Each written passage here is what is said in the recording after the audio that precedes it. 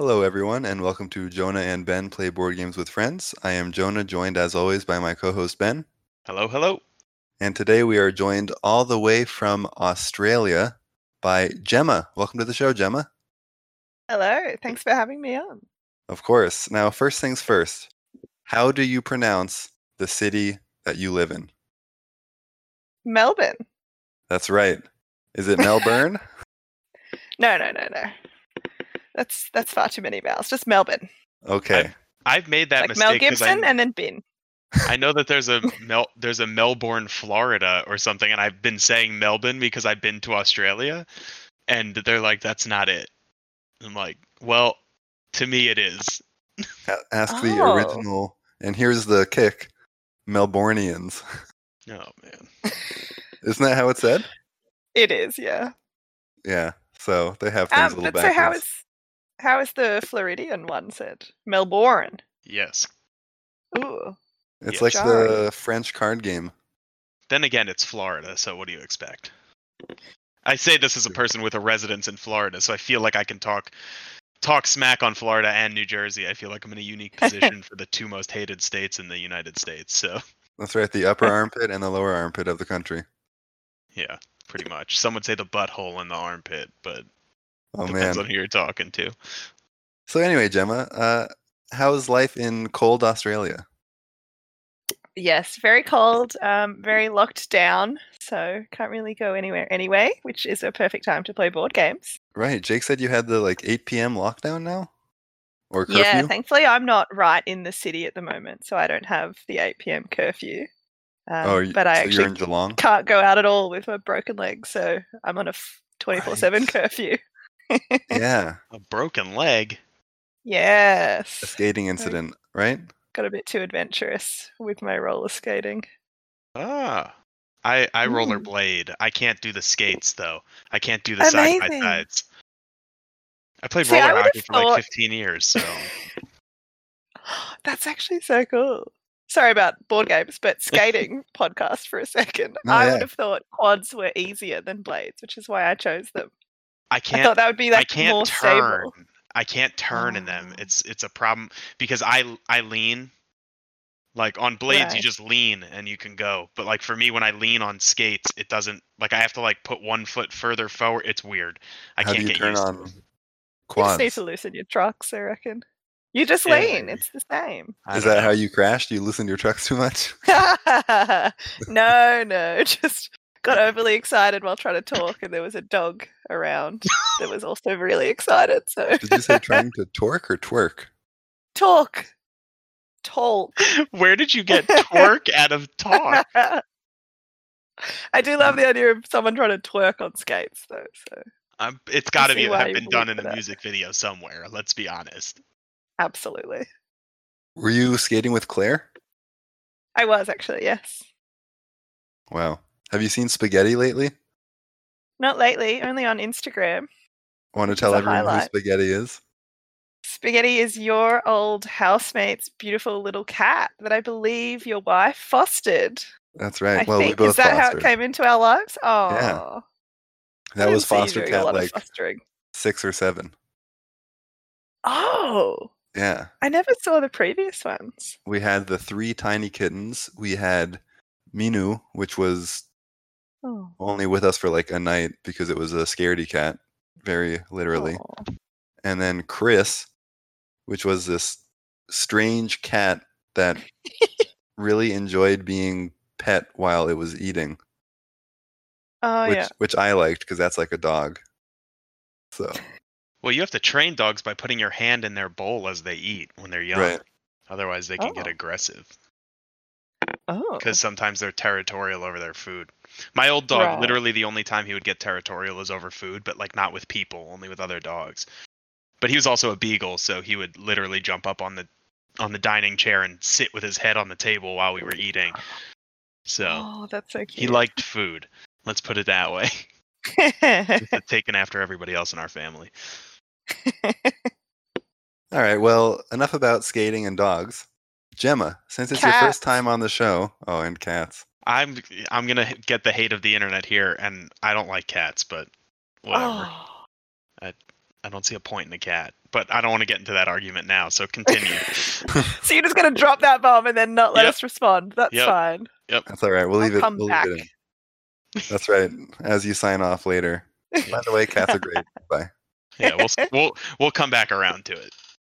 Kind of like a cat somehow comes around to a house and doesn't come out otherwise. Maybe I only have experience with outdoor cats. I don't know. Why would you get an outdoor cat? Can I just say that first before we move on? Yeah, why would you get an outdoor cat? It's stupid. They're stupid. They're literally stupid. You never see them. Well, because they're off, ruining outdoors or in your house being a pet. Whatever. Like I said, I don't like cats. Okay, it's settled. I like dogs. Got it. Sorry. Yeah. Okay, no more heated discussion unless it's about board games. Okay. Right, yes. If you want to fight about a board game, I'm your girl. Isle of Cats? That's a board game. No, I actually haven't played it. Neither have I, so. Okay. All right, moving on for real this time. I'll tell you what I have played. Not yet. Teach You, an amazing game. Oh. Which I believe you've discussed before. And it's a game that you've just recently taught me, and I am now obsessed with because I love trick-taking games. Are you obsessed with thank you for that gift. That's so I am. I really want to play again. I'm just going to put aside some time. My copy is arriving on Monday. My How real exciting. copy, not my bootleg copy that I sent you a picture of. I should get a copy, actually. You should. I've had trouble in the past, though, in that I love trick-taking games, and I always want more people to play, especially 500, which you may or may not know is Australia's national card game. Is it really? Apparently is a thing. Yeah, it is. I didn't know there was national card games, but that is ours. So I always want more people to play with. And then I recently, like a couple of years back, taught a few people to play, and then it just got out of hand in groups. It was all anyone ever wanted to do. Everyone always wanted to play. There was always too many people wanting to play. Really? And I think six-handed is trash. Six-handed? How do you play a trick-taking game six-handed? In my opinion, you don't. But it can be done. You need a larger deck that goes up to, I think, 13s and then Jack, Queen, King. It's a mess. It isn't fun. You can either play 3 pairs or 2 teams of 3. Neither I think Teach goes up to 8-player in the rulebook, but I don't know why anyone would ever play a partner trick-taking game at more than 4 people. Especially when there's plenty of good card games for more people. So why are you just trying to ruin the good ones? Anyway, that's my experience with trick-taking games recently.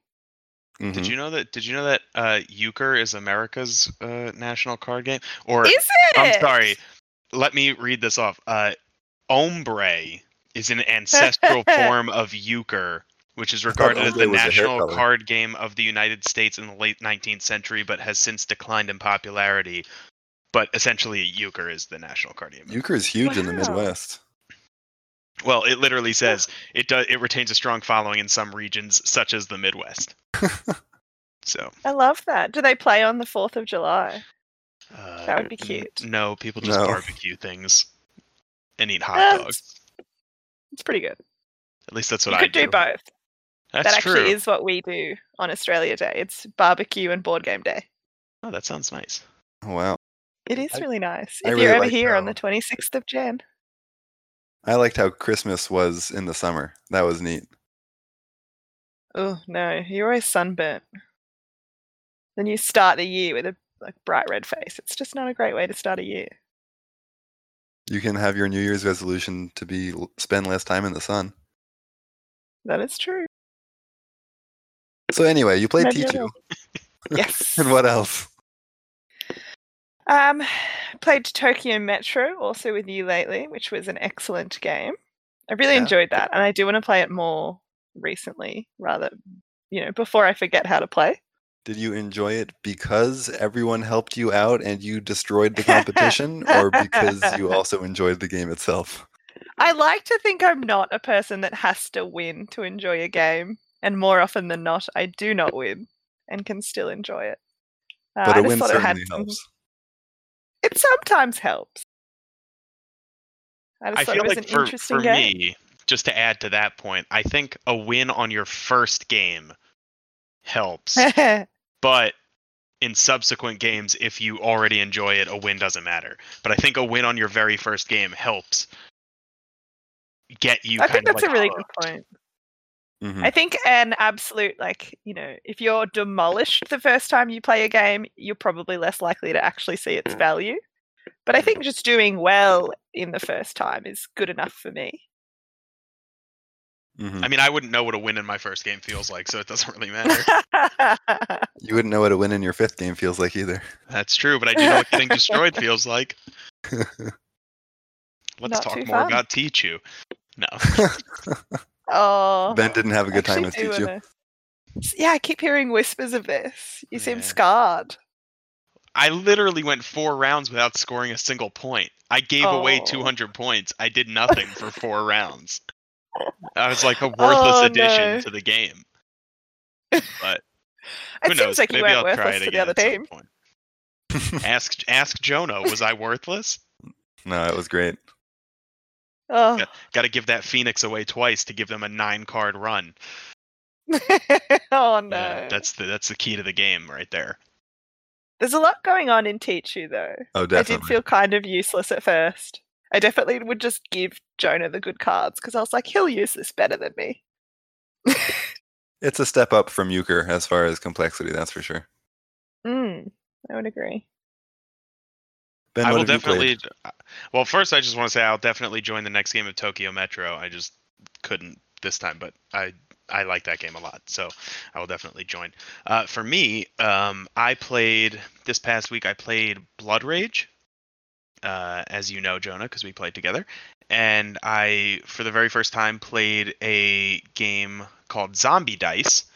I'd never played Zombie Dice before. Just a quick backstory. I think we mentioned when we were talking about board game tables that I own a board game table.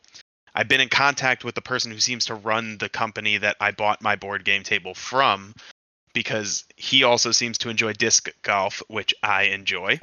And I sent him 2 discs that I do not use anymore so that he could try them out, because he was talking about things he wanted to try out. So I sent them to him, and he sent me in return 2 dice trays that they sell on their website, and included with that package was a copy of Zombie Dice, which was really cool.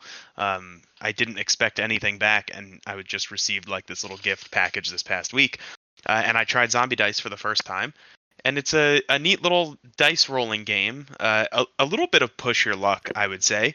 Mm-hmm. It takes literally a minute to learn and 10 minutes to play.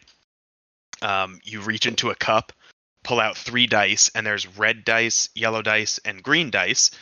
And on the dice, there are kind of like a symbol for a shotgun blast. It's not a shotgun, but it's like that outline of like a cartoon explosion that you see a lot.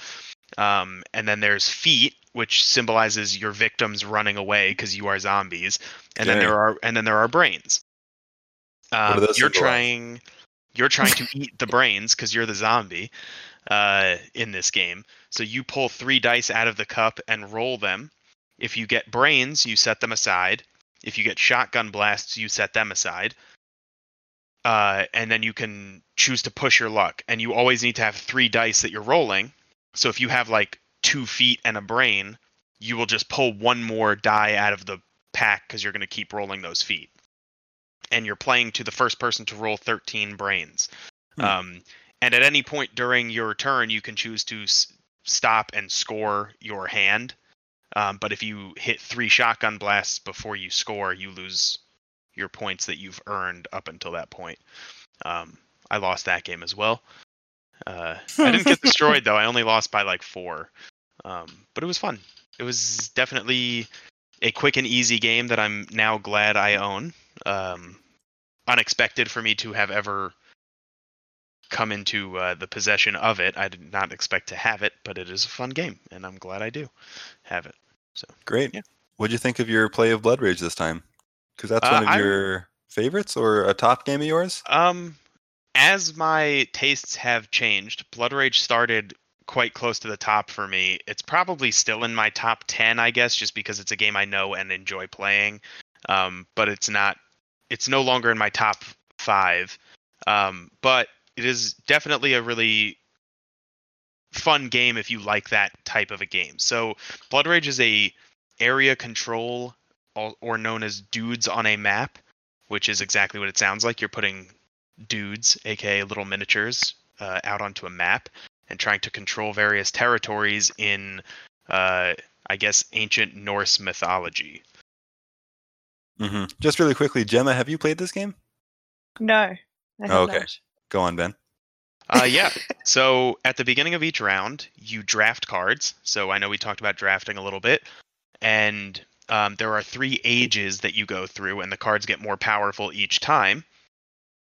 The difference between, and I know when we were talking about drafting on the podcast, we talked about Inish, where when you draft, you can take a card from the draft, but then when you get your new hand of cards to choose from, you can put that card you took before back in. Blood Rage is more traditional. You keep the card. You can't put it back in to the draft. And you pass the cards around until everybody has a hand of either 8 or 9 cards. At the end of each age, you're going to discard down to 1 card, so you can keep 1 card between the different ages. But as you play, you're going to spend rage, which are your action points essentially, to do various actions. You can upgrade your clan with cool powers. You can invade territories with your warriors or your leaders. You can add monsters to the game. So there's like fire giants, dark elves,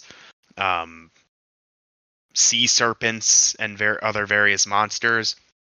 And every character has a strength value that you can add up when you're trying to pillage various parts of the map in order to get rewards and points. And what's kind of crazy about the game is there are some strategies that you can use. One of them being what's called the Loki strategy, which essentially steals things from other players for tanking battles and losing battles. I usually play that strategy because I find it fun to just go in and say, hey, I'm just going to lose now. But this time I tried a different strategy where I just went kind of all out trying to fight people. And my people died a lot, which is normal. You go to Valhalla, you get them back at the end of the age, and you can use them again. But I think it's a fun area control game that I always enjoy playing when I do play it. Mm-hmm. One thing that I really like about it, and I don't have a lot of experience with area control and dudes on a map games, is, it's a game that involves a lot of tactical skirmishes and fighting and battles, but winning those battles is not the only winning the game strategy. So it's cool that it has a lose these battles wrinkle that allows you to still win the game. And people almost are afraid to win some battles because they're afraid of giving you more points from your loss. Yeah. And there are quests in the game that, for example, one of the quests that I like to take when I get the chance is have 4 figures in Valhalla before the end of each age comes, which means have 4 of your people die before the end of the age. So like I'll go into a battle and I'll play this card and I'll have my people die and I'll get like 11 points because my people died. Like, you don't need to win the battle to get points, which is, like you said, pretty interesting and kind of different than other area control games, in my opinion, from what I've played. I actually do think I've played this game. The mention of having 4 people in Valhalla has reminded me, but clearly it didn't make that much of an impression on me. Yeah, it is. I mean, I know this is not Jonah's favorite game, so that not every game is for everybody. Some games don't make impressions. But right. This was honestly, this was one of the first games that I got into when I got into gaming, because I was interested in miniatures. They attracted me to various board games, and they still do. And I got them painted for almost a disgustingly cheap price. Now that I look back on it, like this woman charged me like $3 a miniature to paint them, and they're like really good. And the standard dollar per miniature is? Just to give you an idea, I'm going to regret saying this, especially if my mom listens. My Kingdom Death Monster miniatures are costing me upwards of $15 a miniature to paint. It's a lot of dollars. Oh. Dollary dues for our Australian friends. Yes. Dollars I don't have anymore, so I hope these Kingdom Death Monster miniatures come back soon. I actually talked to the painter today, and it could be like 2 more months, but I have the rest that I owe budgeted. All right. That's one thing that I kept in mind. But yes, disgustingly cheap paint job, and they look really good. So I'm not gonna complain. Excellent.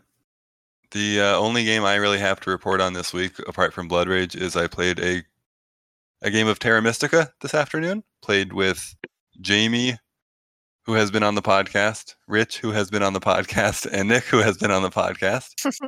So that was a good time. We played on Board Game Arena, which is really nice because it does a lot of scripting for you. You can click on stuff and it moves it around.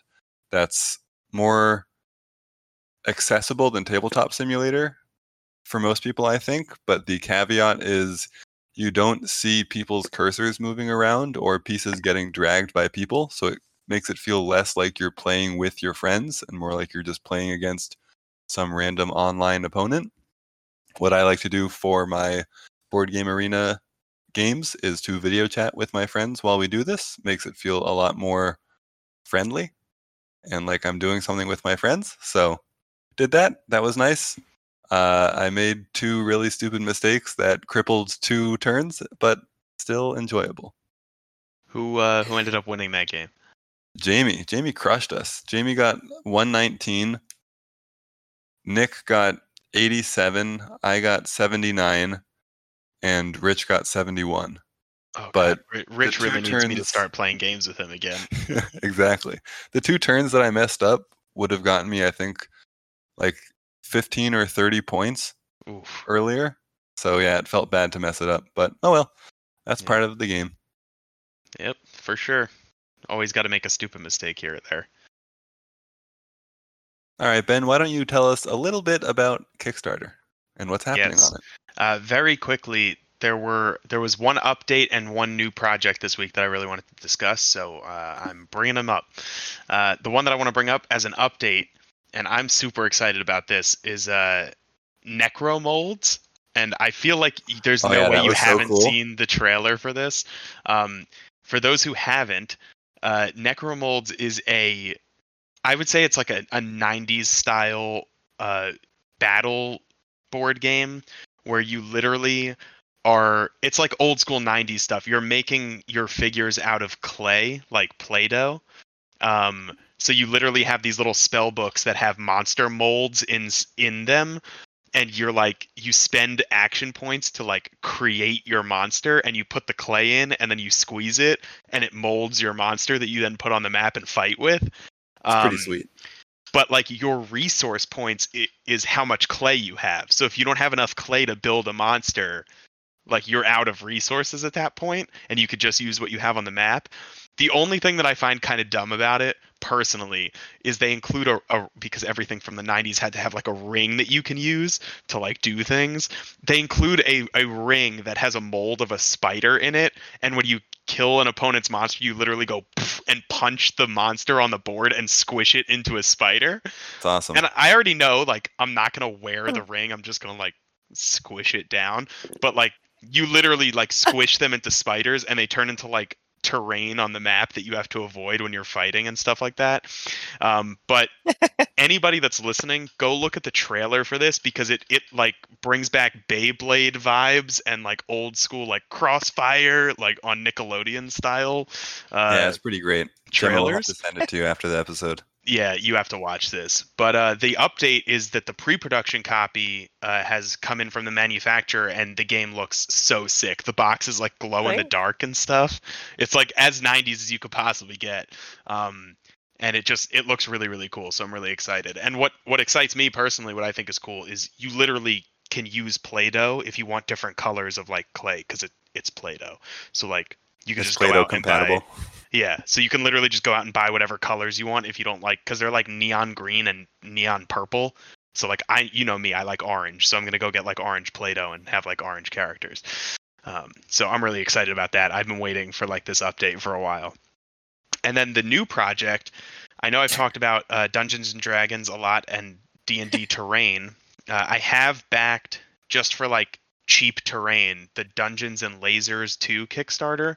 which is unpainted on sprues terrain. So it's like literally you got to break it off of little bits of plastic, but it's quite cheap compared to all of the other dungeon terrain you can buy. And they also have these huge dragons that they include with your pledges. And it looks really neat, and I would recommend people check it out, especially if they're interested in terrain. They look super easy to paint, which is good for me because I'm a garbage painter, though I've been getting better. So I think it's going to add a lot when we can finally get together in the after times. That's right. Here's to the after times. Yep. Those are really my two updates. I just really wanted to talk about those two things because they excite me. Excellent. Gemma, are you backing anything on Kickstarter these days? No, I have not even had a look. I've been swamped with uni, sadly. Mm-hmm. So I just get my recommendations from the podcast. Oh, boy. Shipping to Australia is pretty prohibitive for a lot of them, too, isn't it? Exactly, yeah. Honestly, it doesn't feel that worth looking a lot of the time. I feel like shipping anything to Australia is usually kind of prohibitive, but... Yes. I don't know.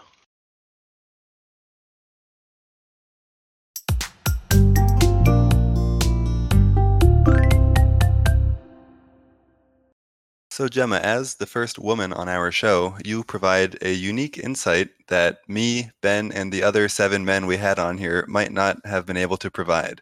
So can you tell us a little bit about gaming as a woman, or just a hobby as a woman, maybe? Absolutely, I can. It's funny because originally I wouldn't have thought I had a different experience. It doesn't really seem like it's been an issue. And how othering of me to ask. Yeah.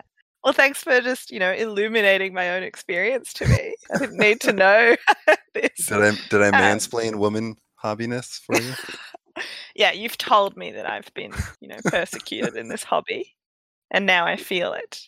But I think it's actually quite interesting because compared to something like video games, where I've experienced a lot of like very blatant verbal aggression and sexism, and you really do feel othered. I wouldn't have said I felt that in board games. And in fact, the only very blatant kind of verbal aggression I've ever received while board gaming was actually from another woman.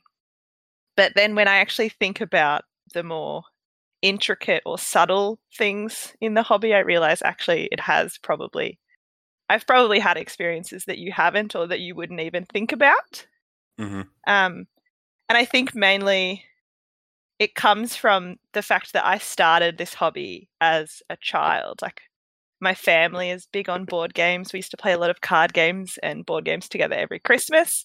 So it's always been this really wholesome activity. I was always a cousin, not a female playing. Right. So I never felt different. Like, no one's gender had ever been relevant in the game. We're all just equals. But then when I actually think about trying to join more board game groups and find more people that play in my life, because my cousins, they're all spread out across Australia. So it's very rare we actually get to play. It was mostly Christmas, sometimes Easter. But as I look back and I try to think of the times I've tried to cultivate more board gaming in my life, they've actually gone pretty badly. So, for instance, the first time that it was both my sister and I, we tried to join a board game group, or like a board game night. So basically a meetup in our city. It was recommended to us by the guy who sold us a board game in the shop. He's like, oh, by the way, if you love board games, you should come along to this thing. And it sounded really great. It's just a room full of people playing board games. You pay a couple $, they order some pizza. Sounds like an absolute dream night, which I'm sure you would agree. Right, but maybe it was a dream night as a man and not as a woman. That's right. So we show up, and we actually did come with a male cousin. And we get there, and, everyone's kind of doing their own thing, playing their own games. There was a lot of Warhammer going on, which I'd never seen before in my life. And we, I think, had even brought a few of our own games that we were excited to play. But we just could not get anyone to interact with us. So for a while, we sat there at a table, hoping some people would maybe come and talk to us. And someone eventually did. They came over and they said, oh, you're about to play whatever that game like we had on the table. That's really fun. And we're like, oh, actually, we've never played it before. Like, would you want to play with it? Would you want to play with us and maybe teach us? And they were like, oh no, like I'm about to join this game, and just waltzed off. So it's like, oh, okay, maybe he was just really excited about that other game. Right. But it didn't seem to matter what we did. Like all night, we couldn't get anyone to engage with us. And we just ended up leaving early. I think we tried to play a few games on our own, but 3 players is not a fun time often. Right. So we left, and we were really disappointed because we were really looking forward to it. And we thought as newcomers, maybe people would be a bit more inclusive. And I think we actually ended up sending the organizer a message just saying like, hey, we came but found it really hard to engage with anyone. Like it was a little disappointing.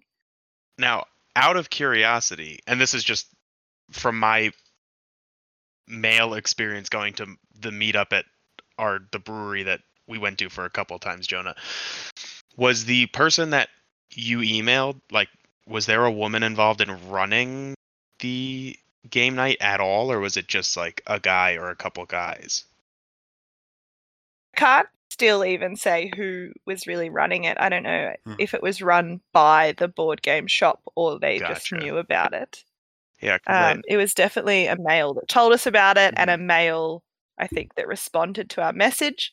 And what they had said in that message was like, I'm sorry you had a bad experience, but these guys, they're very awkward. That's why they've joined this hobby. They don't know how to talk to women, which is then what kind of felt very othering. Because originally you could write that experience off as like, we were newcomers, we didn't know how to integrate ourselves as 2 females and a male. But then the response was very much like, you're intimidating. People didn't know how to talk to you. And while I think he had good intentions in apologizing, he missed the point. It's not, he missed the point, and there's nothing to really do from that. Like, it wasn't like, oh, I think he did say maybe come back and I'll try to get a game going for you or something, or like next time speak to this person. But right. Yeah, it's like, do you respond and say, sorry that we're women and we should know better than to arrive and expect someone to talk to us? Like, basically, I think I'm a lot madder about it in hindsight. Like, it was a bad experience, but it didn't, I don't know, it didn't really sour me on the whole field that much. Right. And you just thought, oh, they were awkward people that play Warhammer. Maybe they're not our type of board gamers. Right. And I think just because we had that male there, I didn't connect until that message that, oh, it's because I'm a female. Even though you had your male cousin who had the secret man password for the event, right? Well, that's right. I'm surprised they didn't try and like scout him into their games and just leave me and my sister on our own at that point. Not that he'd ever agree.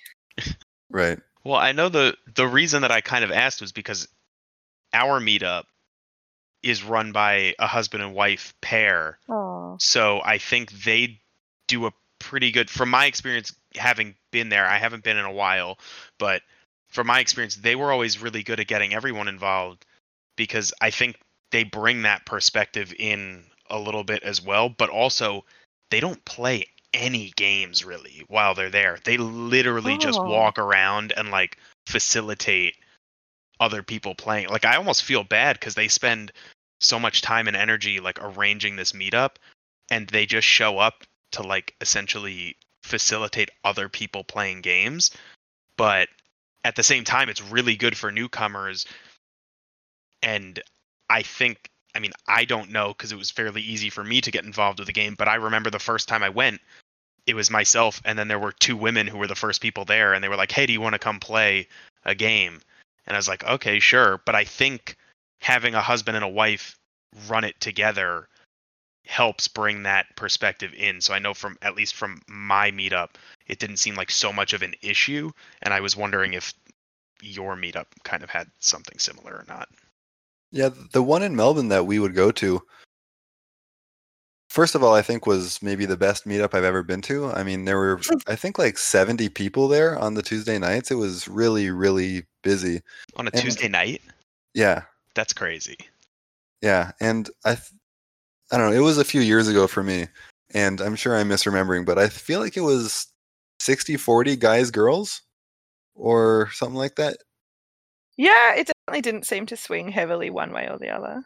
Yeah, and our game group for that meetup was mostly women, and I mean, as a man, I felt like the women were welcome at the meetup, but yeah, I definitely always felt welcome there. Mm-hmm. I think it's just a real shame that my first experience with a meetup was so like uncomfortable and not welcoming, and whether or not it was because I was a woman or just because I was a newcomer, and there was not that like there was no seemingly good organizer or facilitator there.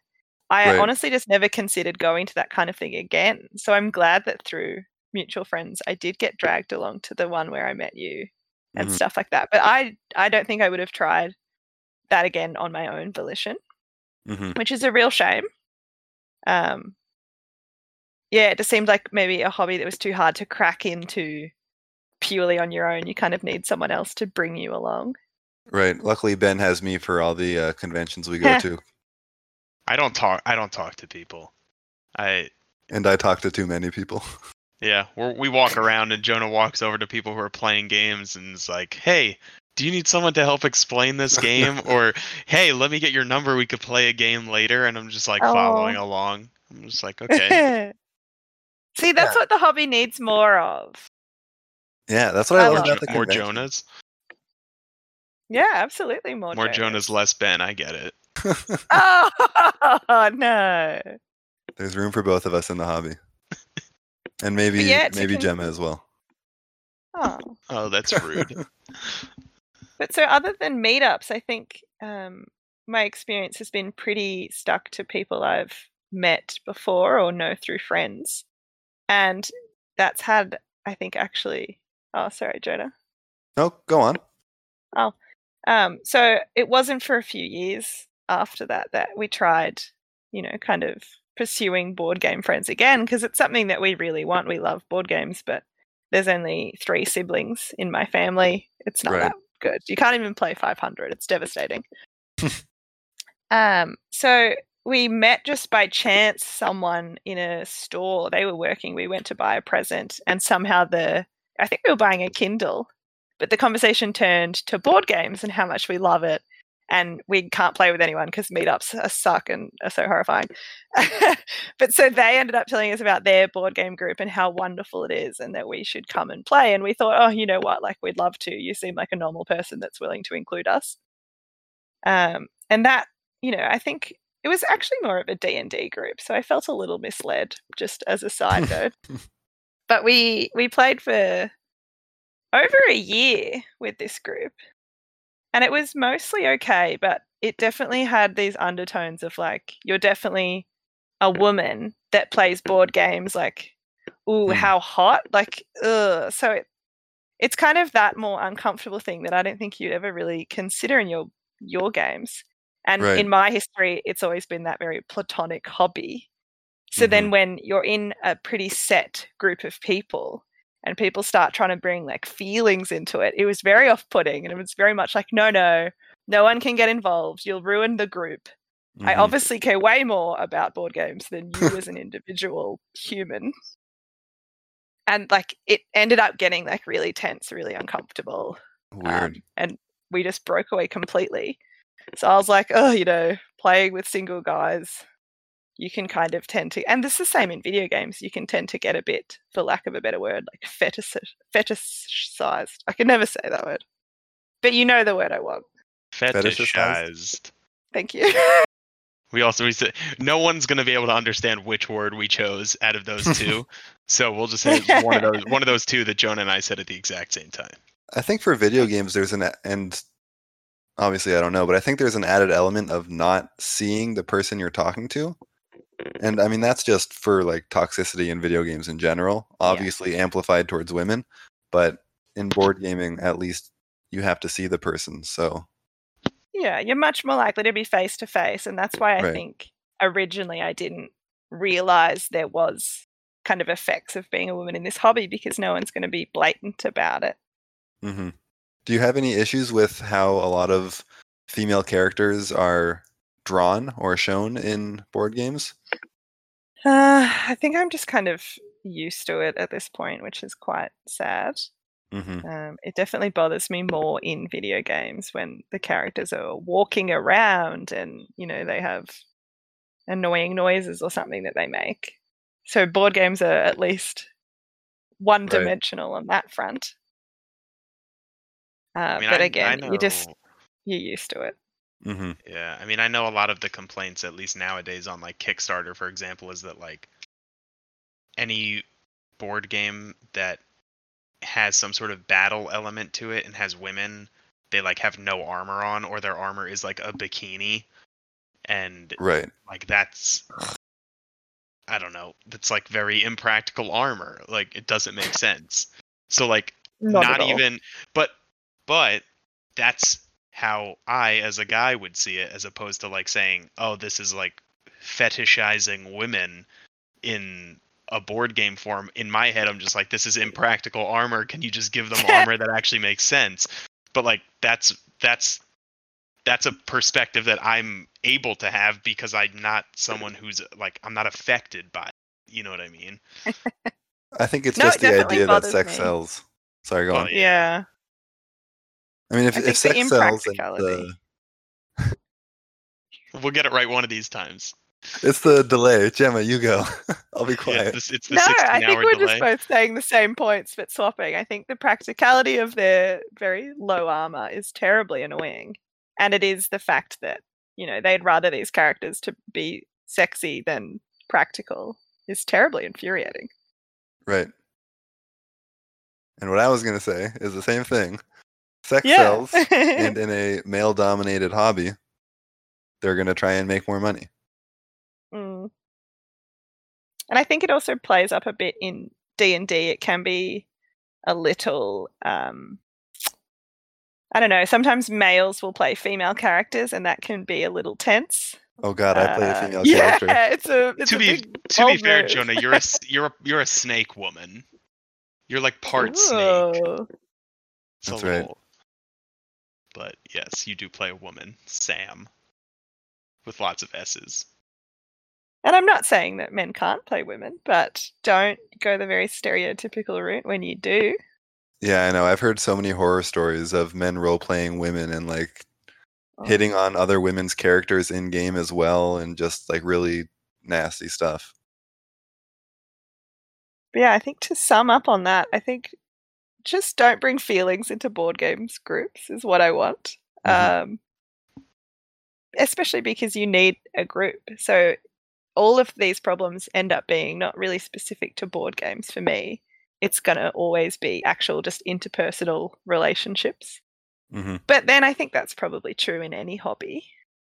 Right. And like I've tried the alternative of playing with married men instead, because then I can have my perfect world. No one's going to ruin this. Well, turns out they still do, because, you know, you're seen as a threat to their wives who maybe don't participate in the hobby. Oh man, I hope I'm not that married man. Well, no, it's amazing that you're not. Because I had just like given up finding people after my third experience of reaching out to someone I knew had a board game group. Again, I knew through mutual friends instead of meeting them in a store, so they're more likely to not be a psycho.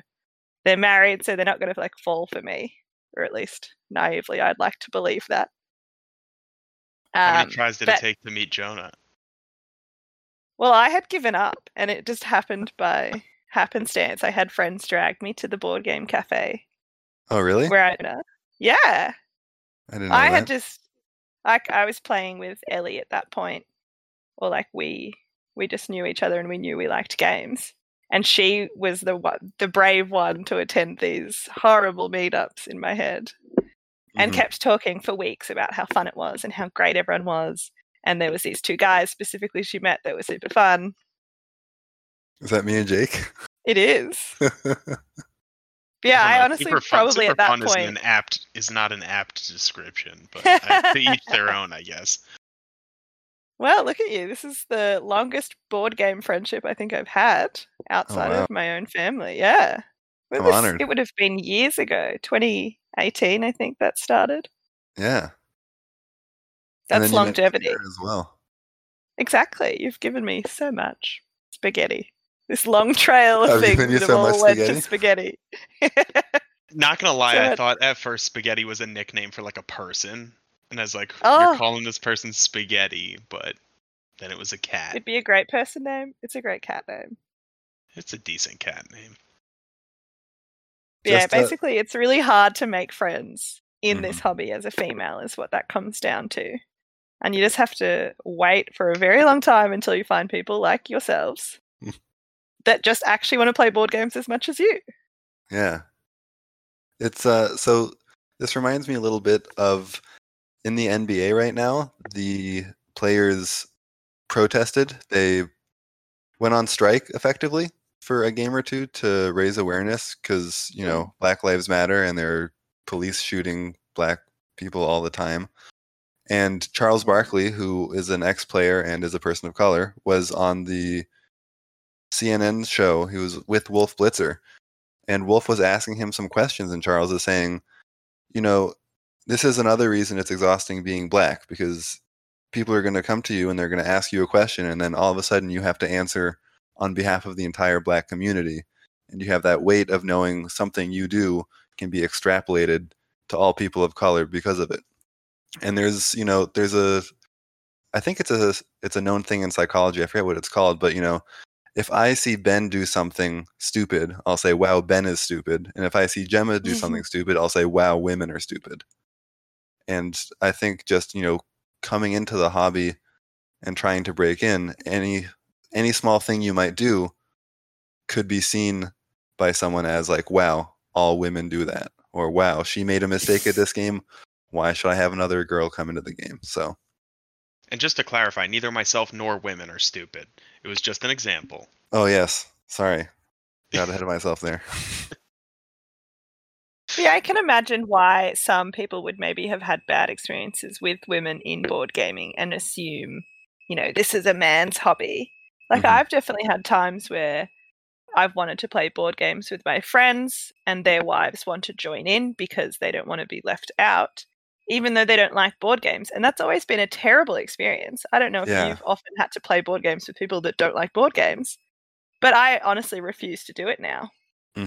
Oh, like my family. So I can imagine, like, if that's been their only introduction to women in the hobby, it's been through basically people being dragged into it that don't want to be there, whether by themselves or by their husbands. I can see why people would be hesitant, but I think it's really disappointing to not recognize that that wouldn't be every single woman that wants to play board games. So I had actually at that meetup, I had a terrible experience gaming with a woman. However, the only result of it is I will not play a game specifically with her again, and I will specifically never play Firefly the board game or Catan again. But I don't hate playing games with women. I enjoy playing games with everybody, but I will specifically not play a game with her again. But just her. Gemma, I want to hear about the bad experience you had with another woman. Yeah, I actually messaged a friend trying to remember exactly what was said, but basically we went to a werewolf meetup. So when I said I didn't ever go to a meetup again, I had forgotten that I did this. But I went with a group of friends. I think there was 4 of us together. It was right before Christmas. You know, we were feeling real jolly. So we went to Queen of Spades. I don't know if you ever went there. I did. But they have a very large table upstairs. You know, you could come and just play werewolf, which is something else I've been craving outside my family because we don't meet up a lot. We actually called it Mafia. I don't know if we have would help anyone. Too. You should try Blood on the Clock Tower. We'll talk about this all later. I was just getting to you, getting ahead of you, Jonah. But continue, Jonah. Please do. No worries. But yeah, so basically we were just playing werewolf. For anyone that doesn't know that game, it can scale really large, and basically people are secretly evil and you're trying to out them in a group, and it's mostly just an interpersonal game of trying to figure out who is lying, who has some secret information, like who's actually evil if they have that power. So it is just primarily a discussion between a large group of people. And I happen to be sitting in fairly central position in the table. And, you know, it can be quite awkward at the beginning when you don't know anyone for the discussion to start. You don't have a lot of information to go off, especially in the first round. But as the game went along, you know, a discussion kind of would be mostly in the middle of the table where I was. And at one point, I had kind of said like, oh, does anyone over here, like to the right of me, I think, like, do they want to say anything?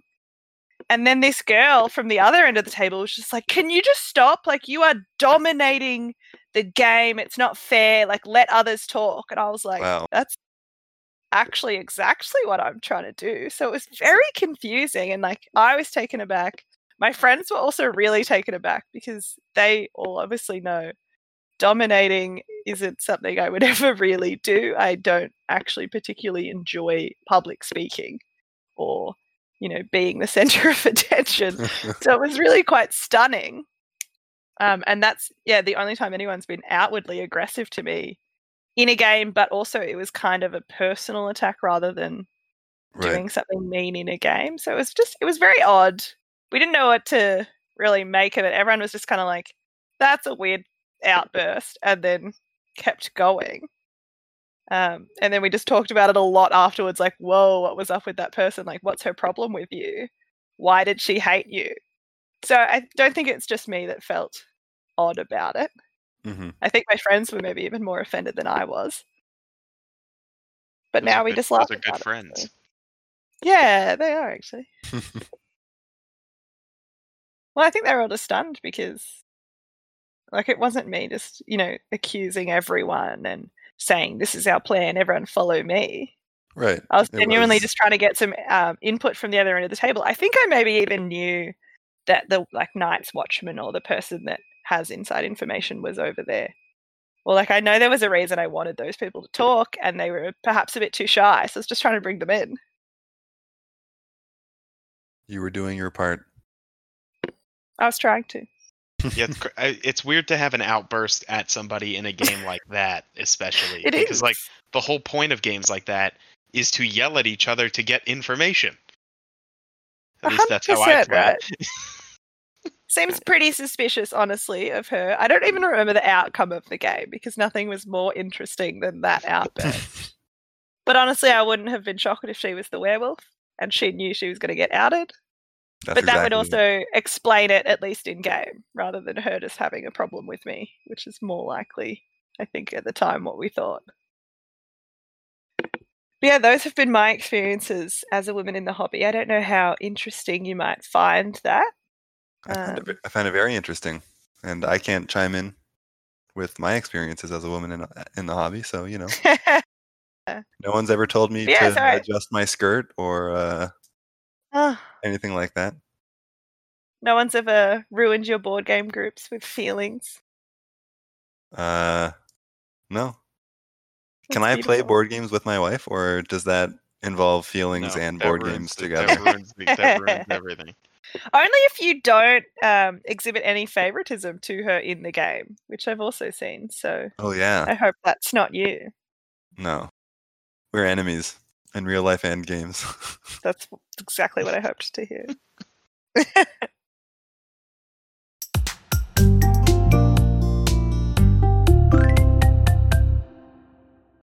So Gemma, as the guest host this week, you were able to choose a game, and you chose a game that Ben and I know nothing about. I didn't even tell Ben the name of it because we want to react in real time to everything you have to say. Yeah, this has been a 3-day long mystery for me, and I'm interested to see what the outcome is. Well, I hope it doesn't let you down. This is a favorite game of mine. I think favorite game of my whole family's. 500. And this is actually the game. No, well, fair. Favorite board game as opposed to card game, if you make a distinction. This is actually the game that my sister and I bought when they told us, oh, hey, come to our creepy board game group that will ignore you. So at least something good came out of that interaction, called my favorite game, Panic Station. Big reveal. I don't know if you've actually ever even heard of it. No, but I'm interested to hear about it. I think it's from 2012. So 2011, but really stood the test of time. 2011. I just looked it up, but yeah. Well, I can't wait to celebrate its 10-year anniversary next year. I hope I'm looking at it now. A lot of fanfare. Don't look yet. Gemma has to describe it so you can picture it. I'm looking as she describes, so I can literally picture it as she describes it. Context. So basically, Panic Station is a game where it's a generally cooperative. You're all trying to find and destroy a hive in a base station that you explore through playing cards from a deck. Except you're not all trying to destroy the hive because someone is actually the host. So someone is infected with this parasite and they're actually trying to just basically not get the hive destroyed. So they can win through either having all of the human players killed or infecting everyone else. So it starts out you're alone as the host, or you might not even have a host until the first however many players there are cards have been drawn. So you may not even be immediately dealt with it. But you start out alone as the trader and then can slowly through trading infect others, have them join your team secretly, and then, you're all working together towards that ulterior goal, which I think is what's really interesting about the game. Mm-hmm. How many people do you generally like to play it with? We play it with 5 or 6 people. I think technically you can play with 4, but I wouldn't ever do it. It's known as a lame 4er in our family, and it's just not fun. I think 5 or 6 I'm pretty indifferent between. Mm-hmm. What can it play up to? 6. Just checking. So I think you never know when games go up to 15 or some crazy number. Yeah. I wish they would. I would love an expansion. Especially because in my family there's 16 of us cousins. So it was just everyone fighting to be one of those 6. Yeah. It's a lot. Have you thought of buying a second copy? Actually, a great idea. I think one of my cousins has tried to buy this later and just can't find it anywhere because it's such a niche game that is terribly underrated and deserves much higher than a 6 on Board Game Geek. I was just about to say I'm looking at it, and just so you know, you can buy it on the Geek Market in the US for like $25 from the Geek Market, but if you want the one that comes in like a tin, it's $250. It's like must be out of print or something crazy like that.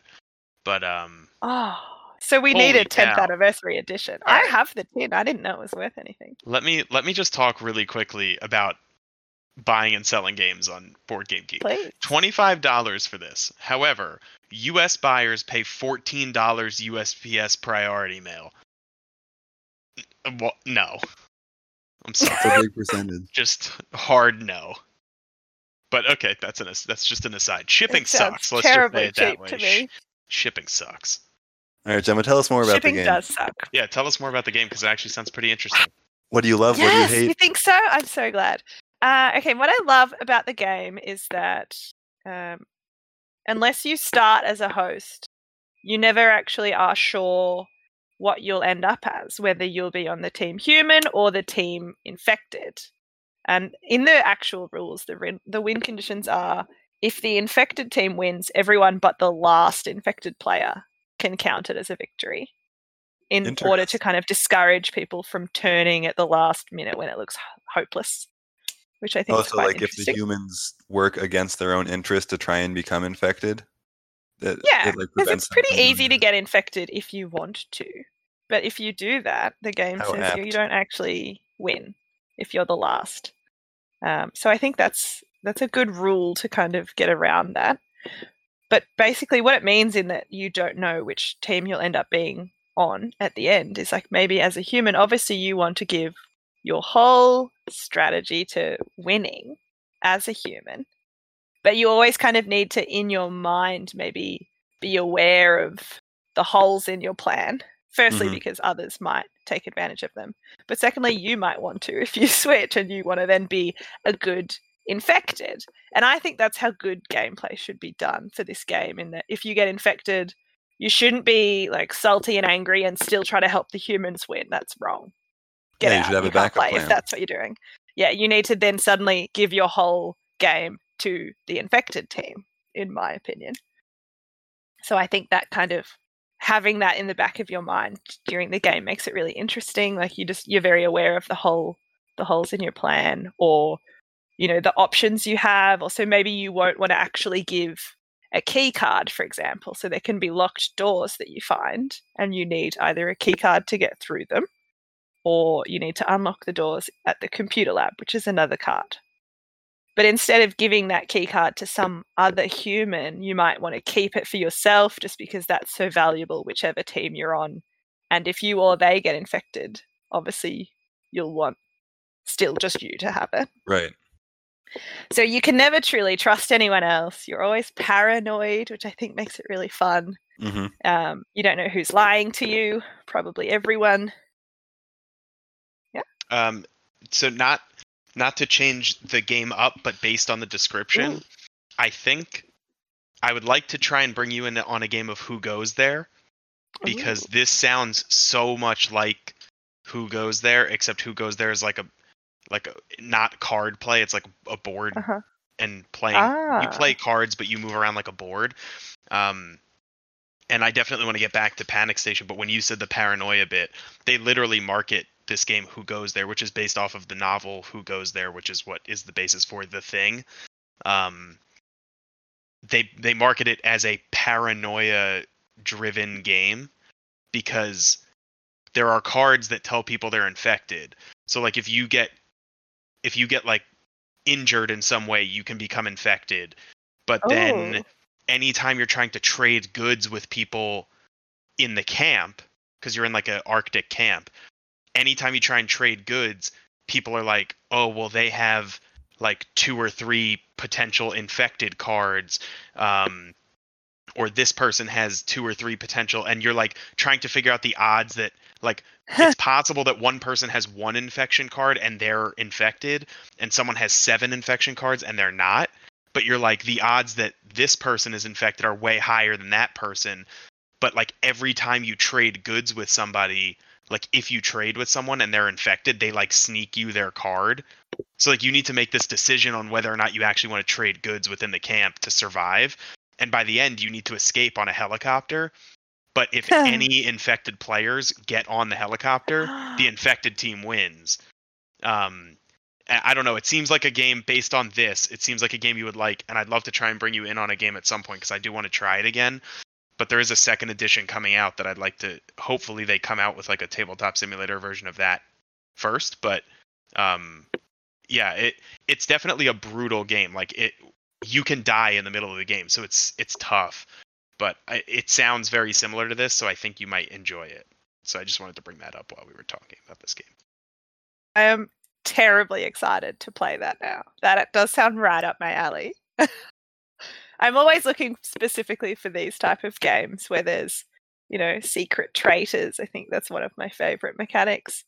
But maybe I will elaborate a bit more then on the the map building element, which distinguishes this game. And then also, in case I forget, the trading of it. So firstly, what I like about building your own map instead of having just a board is that obviously it's a bit of a cliche, but it's different each time.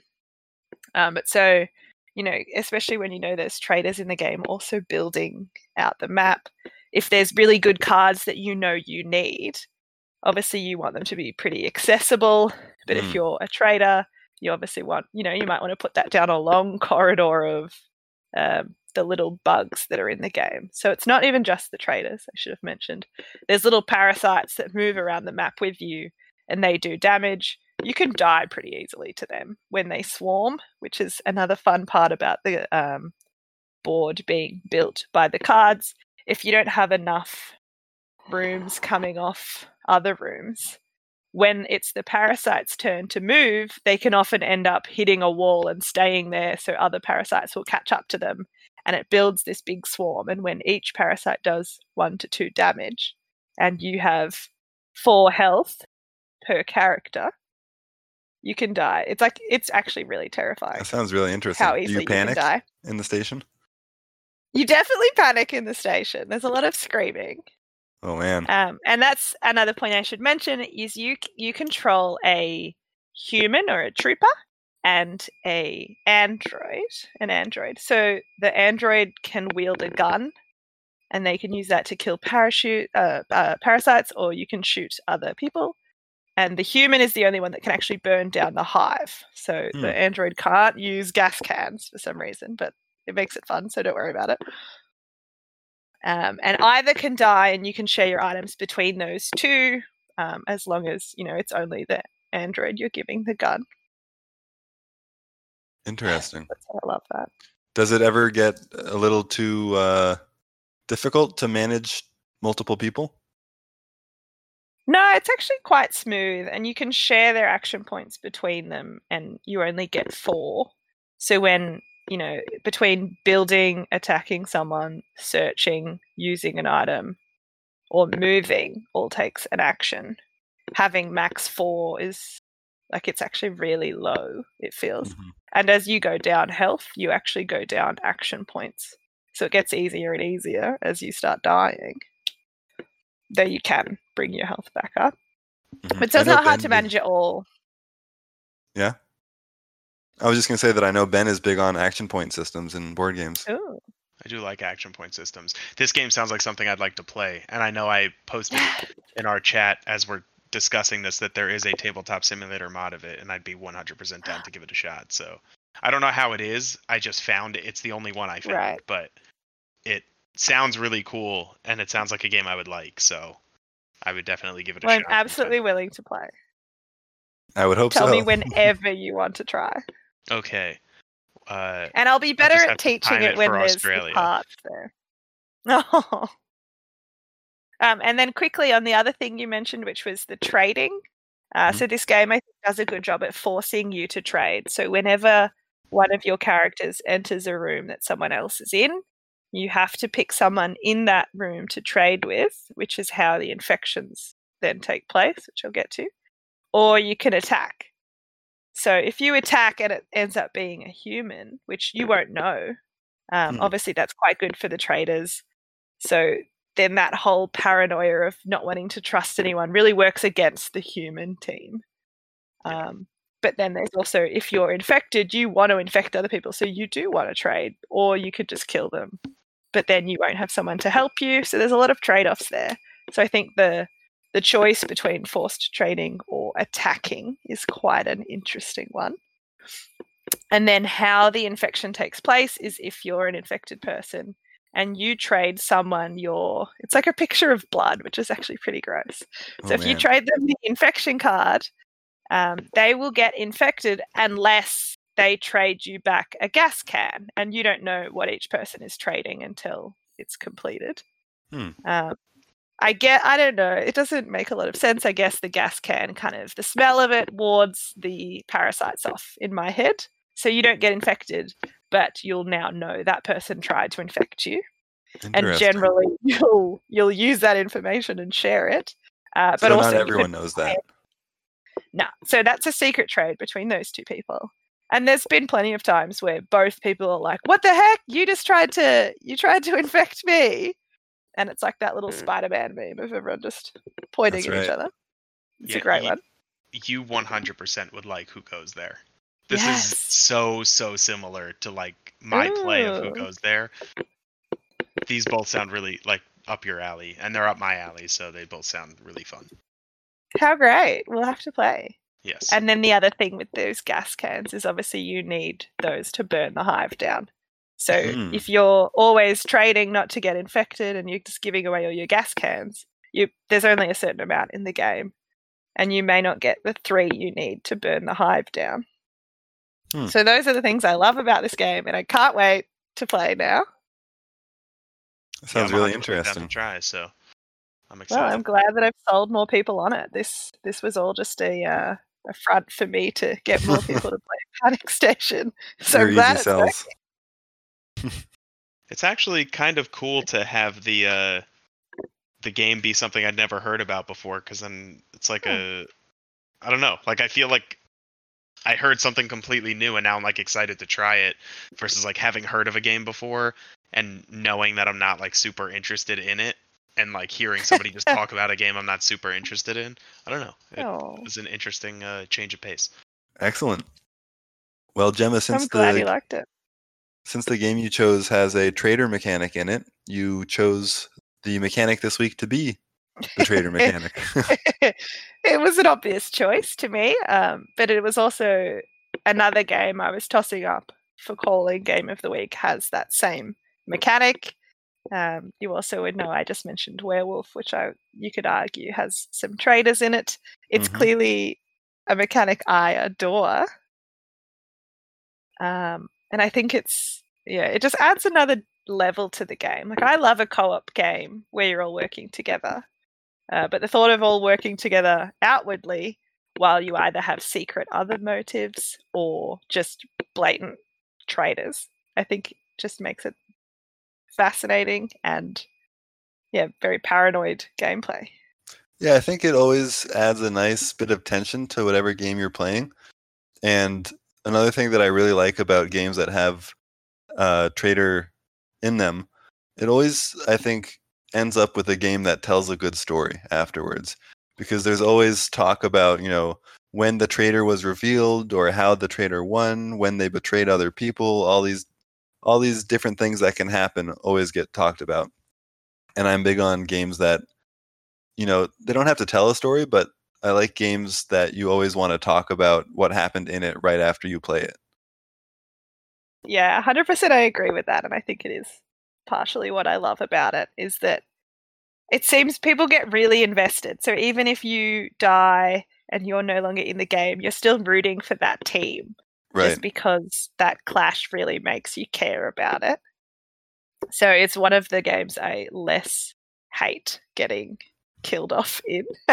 Right. I think more than most games, this one, even when you die, you're still invested in the result, which is relatively rare. And it's still fun to sit there and watch the outcome because it is basically a story at that point. Mm-hmm. I want to mention some of the bigger, well-known games that have the trader mechanic in it. Battlestar Galactica is a very well-known game. Ben and I are big fans of that one. Gemma, have you played it before?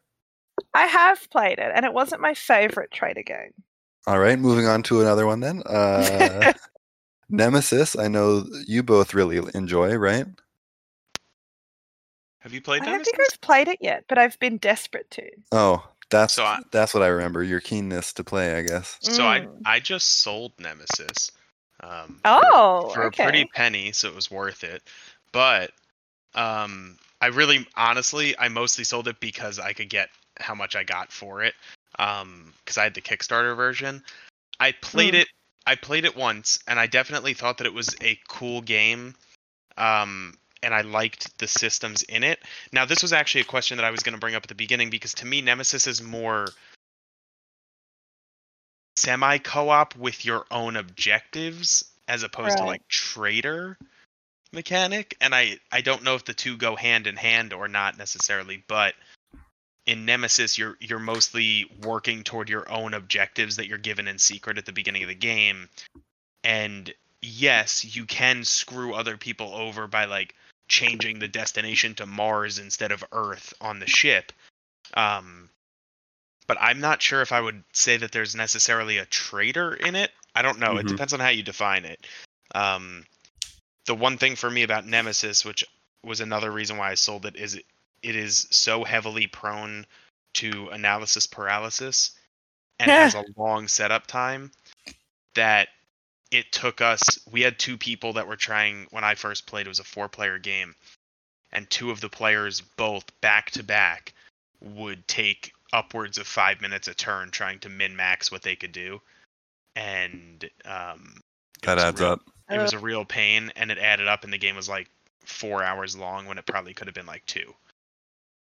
Jeez. So it was a rough like first play of it, but like I could see the potential in the game, and if it's a game type you're interested in, it's really good. It just, I was able to get a lot of money back for it, and so I took it. But I thought it was a cool game, and I would play it again, like on Tabletop Simulator or something. I would play it. I just don't need to own it, I guess, is a good way to put it. I would say I have played it. But it was just overshadowed by the other game I played with that group, which was basically like an alien RPG, so I forgot. But it goes back to that note you mentioned earlier about Kickstarter being so not worth it in Australia, in that the friend I know that bought it from Kickstarter. You know, you wait a very, very long time to get it. And then it was actually stolen out of the boot of his car, which is the most tragic thing I've ever heard. And then he rebought it because either he had played it and liked it so much or was just so excited to play it that he's now sunk far too much money into that game when you add the absurd shipping costs to Australia on. So that's a pretty high review for that game, in my opinion. Mm-hmm. I will say... But I agree.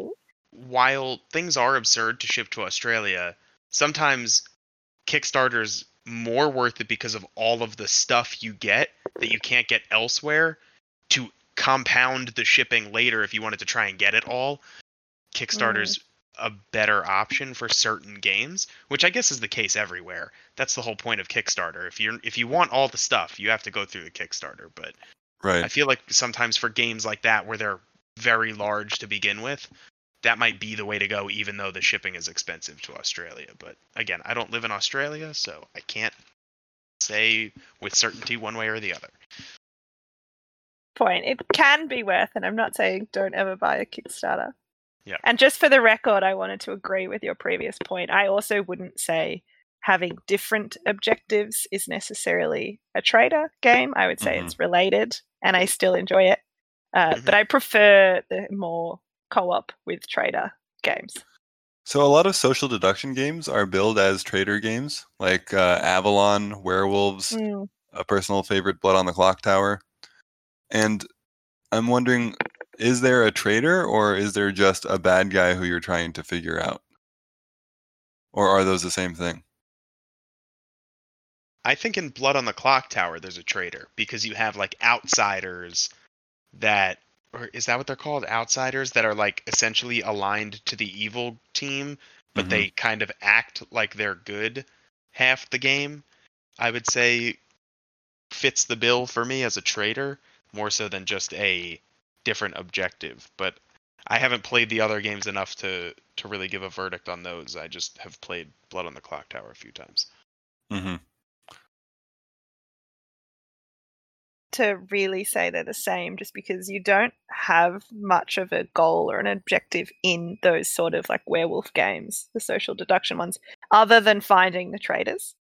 So they're not really being a traitor to any objective other than their own preservation.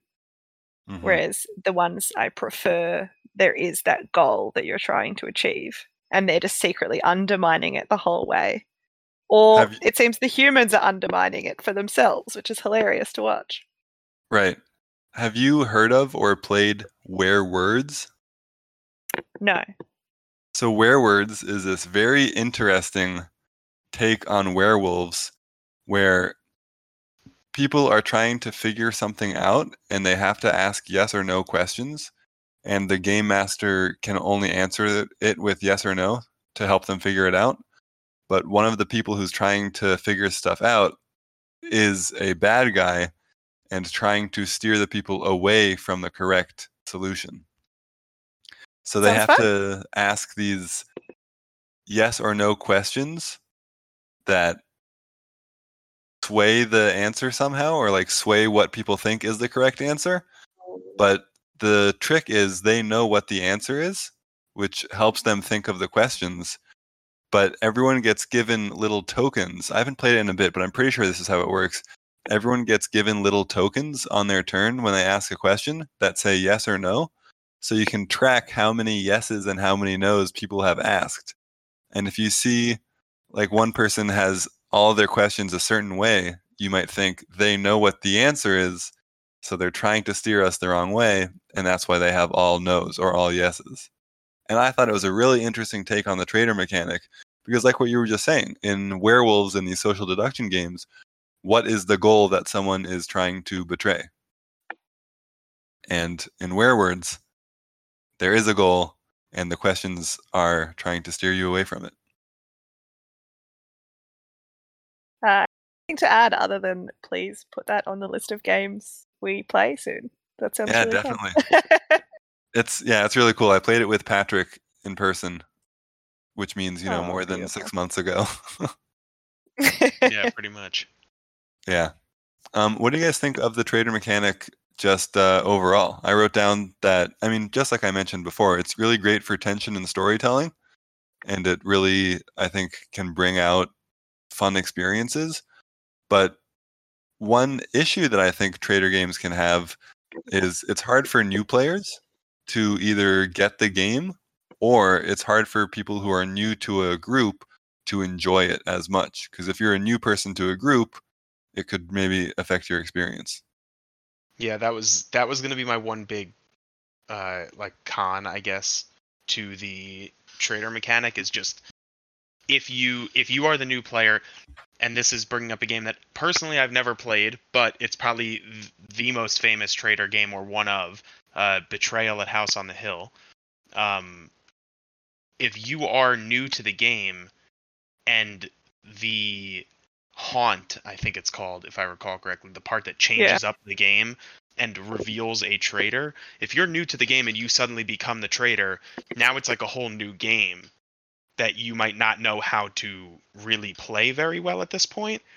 And if it's a cooperative game that there is then a traitor, and you are on the team that is not the traitor, you could then be susceptible to quarterbacking because you're brand new, and someone who's played before could be like, well, this is what the traitor can do, this is what you should do to try and negate what the traitor can do. And like, I think it could bring about some of those issues for new players. Mm-hmm. In my experience with Battlestar Galactica, which you mentioned earlier, in that if you don't know all of the things you can do, you don't really know how to prepare. And then halfway through the game, you're just suddenly told, oh, you're a Cylon now. Like, good luck with that.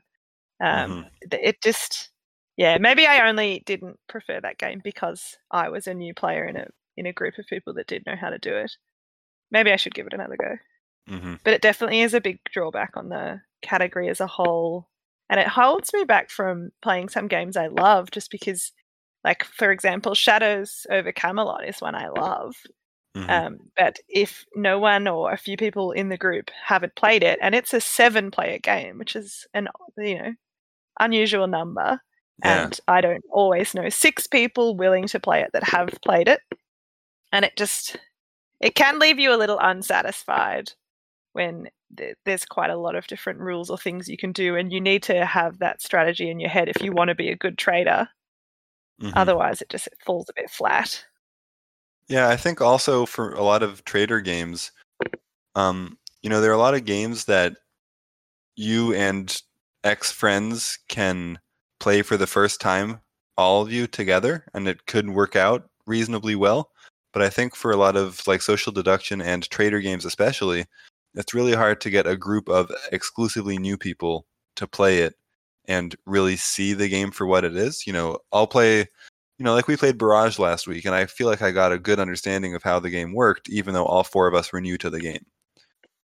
Whereas with a game with a trader mechanic or some social deduction in it, it's really tricky to see the game for what it is when everyone's playing it for the first time.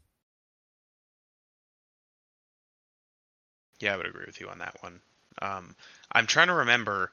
I've been trying to think of it since you talked about Battlestar Galactica. I'm trying to remember if I was the Cylon my first game in Battlestar Galactica or not, and I can't remember. I know that at one point I was a Cylon, and it was awesome, but it was in a later game. It was not my. I know that the game I'm thinking of where it was awesome was not my first game.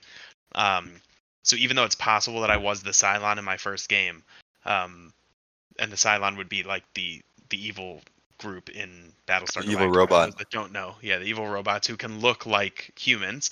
But in this specific game, I was the Cylon, and it was awesome. And I think that that's a pro of this mechanic, is it can change the feel of the game, and it can and is awesome most of the time, because it flips the game on its head, and now you're like, ha ha ha, look at all this stuff I can do. And to me, that's awesome. I find that to be a really fun part of this mechanic. Yeah, I've now convinced myself that I need to try that game again. But it is a little prohibitive as a game to actually get into it, just because. And what I enjoy about these games, as I said earlier, is having those 2 different plans in the back of your mind of like, oh, okay, if I stay a human, this is what I'll do. If I become a Cylon, this is how I would basically undo my plans. But I couldn't have those plans in my head because I didn't know the game at all. So it seems like a game where you basically have to have a throwaway first play or few to get used to the kind of things you can do before it would actually be fun. But maybe it's worth it. And that seems like you had a really great time. It's tough for a 3-hour game. Like, I don't think it's possible to play Battlestar Galactica in under 3 hours. Right? Because you have to go so far to get to Earth. You have to do all these checks, and it's just, I mean, I think it's a great game, but some games you just, no matter how quickly you play or how hard you try, you really can't bring the time down that much, the play time. For the record on that, I think I actually did end up winning as a Cylon, but it wasn't satisfying because it felt like a complete fluke. What is it? Imposter syndrome or whatever Nick said about a Barrage? Yeah. 100%. You know, I was talking to Nick today because he played Barrage the other night with Jake, also from Australia. And Nick said that he did a lot worse than he did the first time. But at the same time, he saw a lot more combos that could happen in the game. So he was an imposter. He was after that for sure. Yeah. I was looking at the list of Traitor games, and one of the ones that I've played, just because I think it's a slightly different style than the games we've mentioned, is Detective Murder in Hong Kong, I believe is the exact name of it. And I played it at PAX Unplugged. Now, my big complaint about the game, because it's a neat game, but for me, it was way too easy. Like, it was super obvious. You basically are laying, there's a storyteller, which is, the murder victim, and they're the person that's, facilitating the game, and they lay out, weapons and, locations and whatnot, and they're trying to give hints without talking to the rest of the group about how they were killed. But one of the people that's the investigator on the investigator team is a traitor and is trying to make the rest of the team guess incorrectly. So you're trying to say oh no, I think the person was killed with a gun, not a knife, even though the person's trying to heavily hint that they were killed with a knife. And you're trying to do things like that and steer the group wrong. And I thought the game was really interesting, but again, even with the traitor in there, my one complaint about this game specifically, and it is pretty much the only traitor game that I've played that, in my opinion, is this easy. It's just so easy to overpower what the traitor is trying to say and guess the right stuff. Because when someone, at least specifically talking about this game, when someone is giving clues, and it's one person fighting against 3 to 4 people to try and convince them that the person literally giving them that clue is not right. Yeah, that's a little weird. It was a little weird, and I thought the concept was interesting, and I like the idea of trying to steer the group wrong without trying to outright have sabotage everybody in a big way, but put these little hints in people's minds was neat. I just think that combined with somebody giving hints made it a little too easy, but I thought that was a different twist on the traitor mechanic that I've personally seen. One game I like, again, it's Shadows over Camelot, which I love. I think their traitor mechanic is done really well in that at first the traitor does all the same actions as everyone else, but at some point in the game, if someone accuses someone of being the traitor and they are correct, then that person just flips over their character card and they have a whole new set of actions that they can now use. Cool. So you block them from doing certain things like drawing from the deck and using those cards that you either need or can be really bad. But then you do give them some other powers that are kind of OP, like adding more catapults, which are going to bring down Camelot. So there's a trade-off of if you know someone's a traitor and they're not doing great at it, you might just leave them uncovered. But if someone's really good at undermining you, you kind of need to out them and have them removed from certain actions.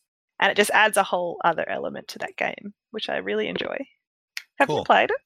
I haven't, but I want to. I think Battlestar Galactica, not to bring it back too much, I think that has the same idea because when you become a Cylon, you can't do certain actions. Right. And I was gonna bring up Battlestar Galactica as well. However, the difference is, from what I can tell based on your description, Gemma, is in this one someone outs you as a traitor, whereas in Battlestar Galactica you're kind of outing yourself. At least in the games we played, Jonah, you're outing yourself. Yeah. I haven't seen anyone say like that. I mean, yeah, I guess people guess that someone's a Cylon, but I don't think you can like guess right and force them to reveal themselves unless I'm remembering it correctly. Right, but you can throw them in the brig, I think, which really is punishing as a Cylon, obviously. Yeah, I just think it's one of those. This is one of those mechanics that I think is neat for the fact that you get completely new gameplay once you have been revealed as a traitor, and I think it's like 2 stages of a game that change each time. Because if you're not the traitor the next game, you don't have those powers. You play it normally, but like someone else can get those powers. I think it's a neat mechanic. This is a good choice, Gemma. Oh, I'm glad you think so. I think it's neat in that it kind of gives you 2 different like acts in a game, but also when you don't have it, like in Panic Station, for example, if you're outed as the traitor through something like an unsuccessful trade, and then you just have to continue on the whole game doing the same things, and while now you can be a little more blatant about your mischievous acts, like spawning a lot of parasites, for example, like no one's ever going to trade with you again, or like they know to not ever, like there's just, it sometimes can feel a bit more helpless, whereas if you out yourself as the traitor and that gives you a new set of actions to use, it feels, I think it just puts people off being the traitor less. And that's, I know, a reason people don't often like playing traitor games is they don't like that feeling of being on their own while everyone else is a big team.